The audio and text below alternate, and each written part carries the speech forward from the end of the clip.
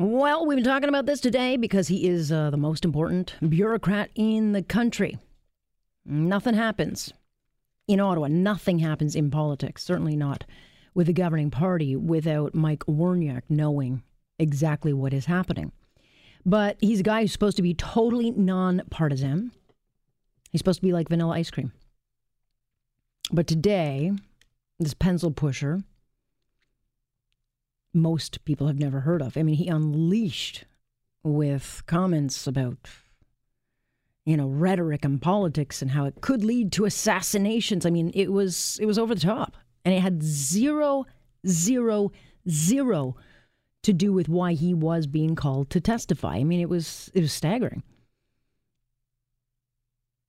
And I think it's important to point out that, in fact, for those asking about the independence of the Privy Council, it was just last week that a judge overseeing the Mark Norman case, the other case where this government is alleged to have interfered. But in that courtroom last week in Ottawa, the defense for Mark Norman accused the Crown of strategizing with the Privy Council and calling it, political interference more concerning than the criminal prosecution of SNC Lavalin. And the judge questioned just how independent are they? So, are they? Because it didn't sound like it today. But we did learn today that Mr. Werniak confirmed there were 3 meetings with Jody Wilson-Raybould. He attended at least a couple of those meetings. He admitted there was pressure. He just said it was never inappropriate. So he threw under the bus. I mean, he did not use that word, but he sure made it clear that this person who he knows quite well, worked for 15 years with, well, she was wrong. She wasn't pressured ever. And of course, that Globe and Mail article written by Bob Fife, not true. They got it wrong, all of it. Even though no one's suing or apologizing or retracting, and Gerald Butts quit. It's wrong. To suggest that his testimony today raised a few eyebrows? Yeah, just a few. Let's bring Jason Lehter into this conversation. He, of course, is with Enterprise, president over Enterprise, but has a whole lot of political experience, worked for Queen's Park, Mike Harris days, and in the Stephen Harper days. So he knows the ins and outs of how politics works and how issues and crisis management works. He joins us now. Jason, you worked with the Prime Minister, the previous Prime Minister, and one of the things about Stephen Harper, he always believed that the public sector was partisan, and I'm not sure that today did that belief any favor. What was your reaction to Mr. Werniak's testimony?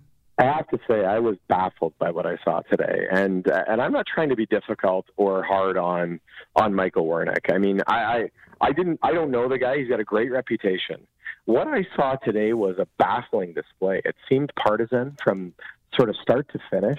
He used the exact same words and adjectives the Trudeau government uses to describe itself. And the fundamental sort of value proposition for the public service has to be, if there were an election tomorrow and government changed over, that government would be sort of comfortable with you advising it and working through the next little bit. Even the clerk should probably be able to transition. And most of the clerks, by the way, do transition for quite some time. Janice Charette transitioned for a while, Mike Wayne Wooters, all these people. This guy made himself impossible for a conservative, or I guess NDP government, to actually employ as the clerk the way he came off today. And I think it's really, really, really bad for the public service. And I respect the public service greatly. There's so many good public servants. And I think a lot of the ones that I know would be sort of really embarrassed about what happened today, to be honest. Well, unless you're a Liberal, because they were pretty pleased with themselves, because it was a troublesome day. But I want to talk about the one comment that I kind of almost fell off my chair on, and that was the opening, where he kind of starts talking about assassinations and people are going to get shot and the division. I don't even understand why he did that. To me, it seemed completely out of line. Listen, like, This stuff, and again, not to be partisan about it, this stuff happened to Stephen Harper all the time. It happens to Doug Ford all the time. It happened to Justin Trudeau. It happened to Jean Chrétien.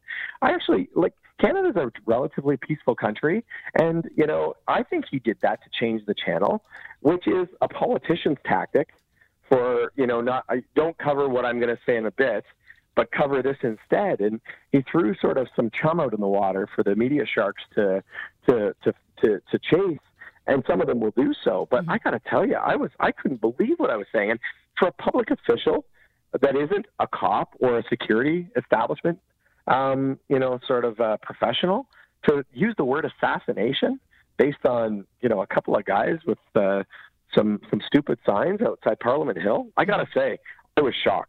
Yeah, and it is the soundbite that will get all the attention today, but it's not really what we should be talking about, and that's why I'm so bothered by it, because his testimony is damaging. He was in some of these meetings where Jody Wilson-Raybould said, and this is according to Bob Fife, who's been writing about this, and apparently he was called a liar today by this same Mike Warniak.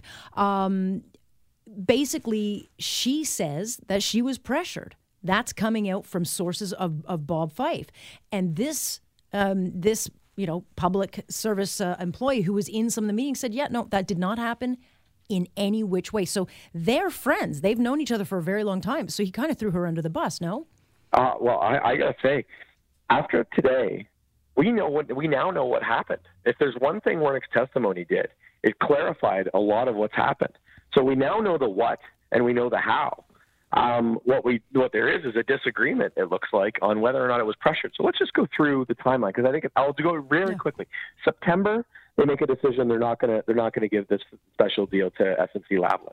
Then in December, SNC-Lavalin starts cranking up the pressure. In early December, Jerry Butts meets with the minister to sort of say, hey, there's a lot of jobs in Quebec at stake. We're not pressuring you or anything, but you might want to have another look at this discussion or decision that you made. And then December 19th, the clerk of the Privy Council goes to have the same kind of discussion with the minister. And so I ask myself, if I'm on the other end of those discussions, the Prime Minister sent his key advisor, his key sort of public service advisor, and his key enforcer over to talk to me. And maybe you might want to have another look at this, Jody. What constitutes pressure if not that? And the other problem that we've got is we've got three men now, the Prime Minister, Jerry Butts, and Michael Warnick, all saying we didn't pressure her. We had vigorous discussions. It was a big debate, but we were just telling her our point of view. And one woman saying, it looks like I felt pressured. And I just don't understand the jeopardy that the Liberals don't see the jeopardy in the positioning of that disagreement. Well, there are a couple of ways you can play this one. I mean, they're counting on her not saying anything, and we will find out, I guess, next week what she will and won't say, because everyone's speaking for her right now. Yep. So they're counting on her not saying anything. But I think they've backed themselves into a corner, because they are counting on this story going away, but they seem to have opened up, I think, many, many more cracks in the storyline. And they're also counting on nothing else coming out from Bob Fife on anything else. Well, and here's what we've learned in this story. I don't know who Bob Fife's sources are, but I think that we can assume that they're pretty close and pretty supportive to Jody Wilson-Raybould. Yeah. Every time he's come out with something, and every time PMO or now PCO, I guess, for goodness sakes, has called him a liar, those sources crank up again and give him some more details. And so I think that's the big strategic error they're making. It's funny, earlier in this week, they were putting their arms around her. Come on, Jody, come on back. It's going to be okay. Maybe we'll get you back in cabinet. Come to the cabinet meeting. Let's air our dirty laundry. The Prime Minister apologizes to her in caucus. Sorry, we didn't defend you more. That was not what happened today. Today was, she's wrong. Everybody's wrong. We're right. And if the last couple of weeks have taught us anything, it's when you call her out, she seems to respond.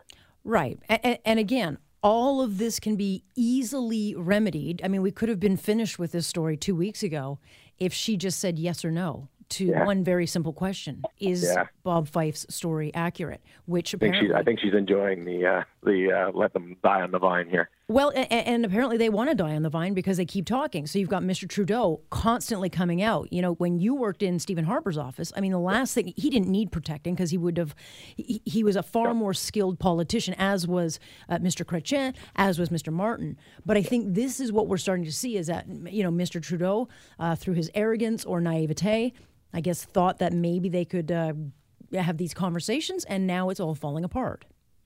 Yeah, and here's the thing, right? Like I think they didn't really realize.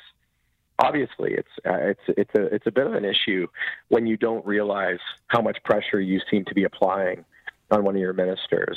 It happens, right? There's disagreements sometimes in which way to go. The problem is there's a legal framework for this one, and they are not only in political jeopardy, but they're in legal jeopardy. Yeah. I think that's the other thing we learned today.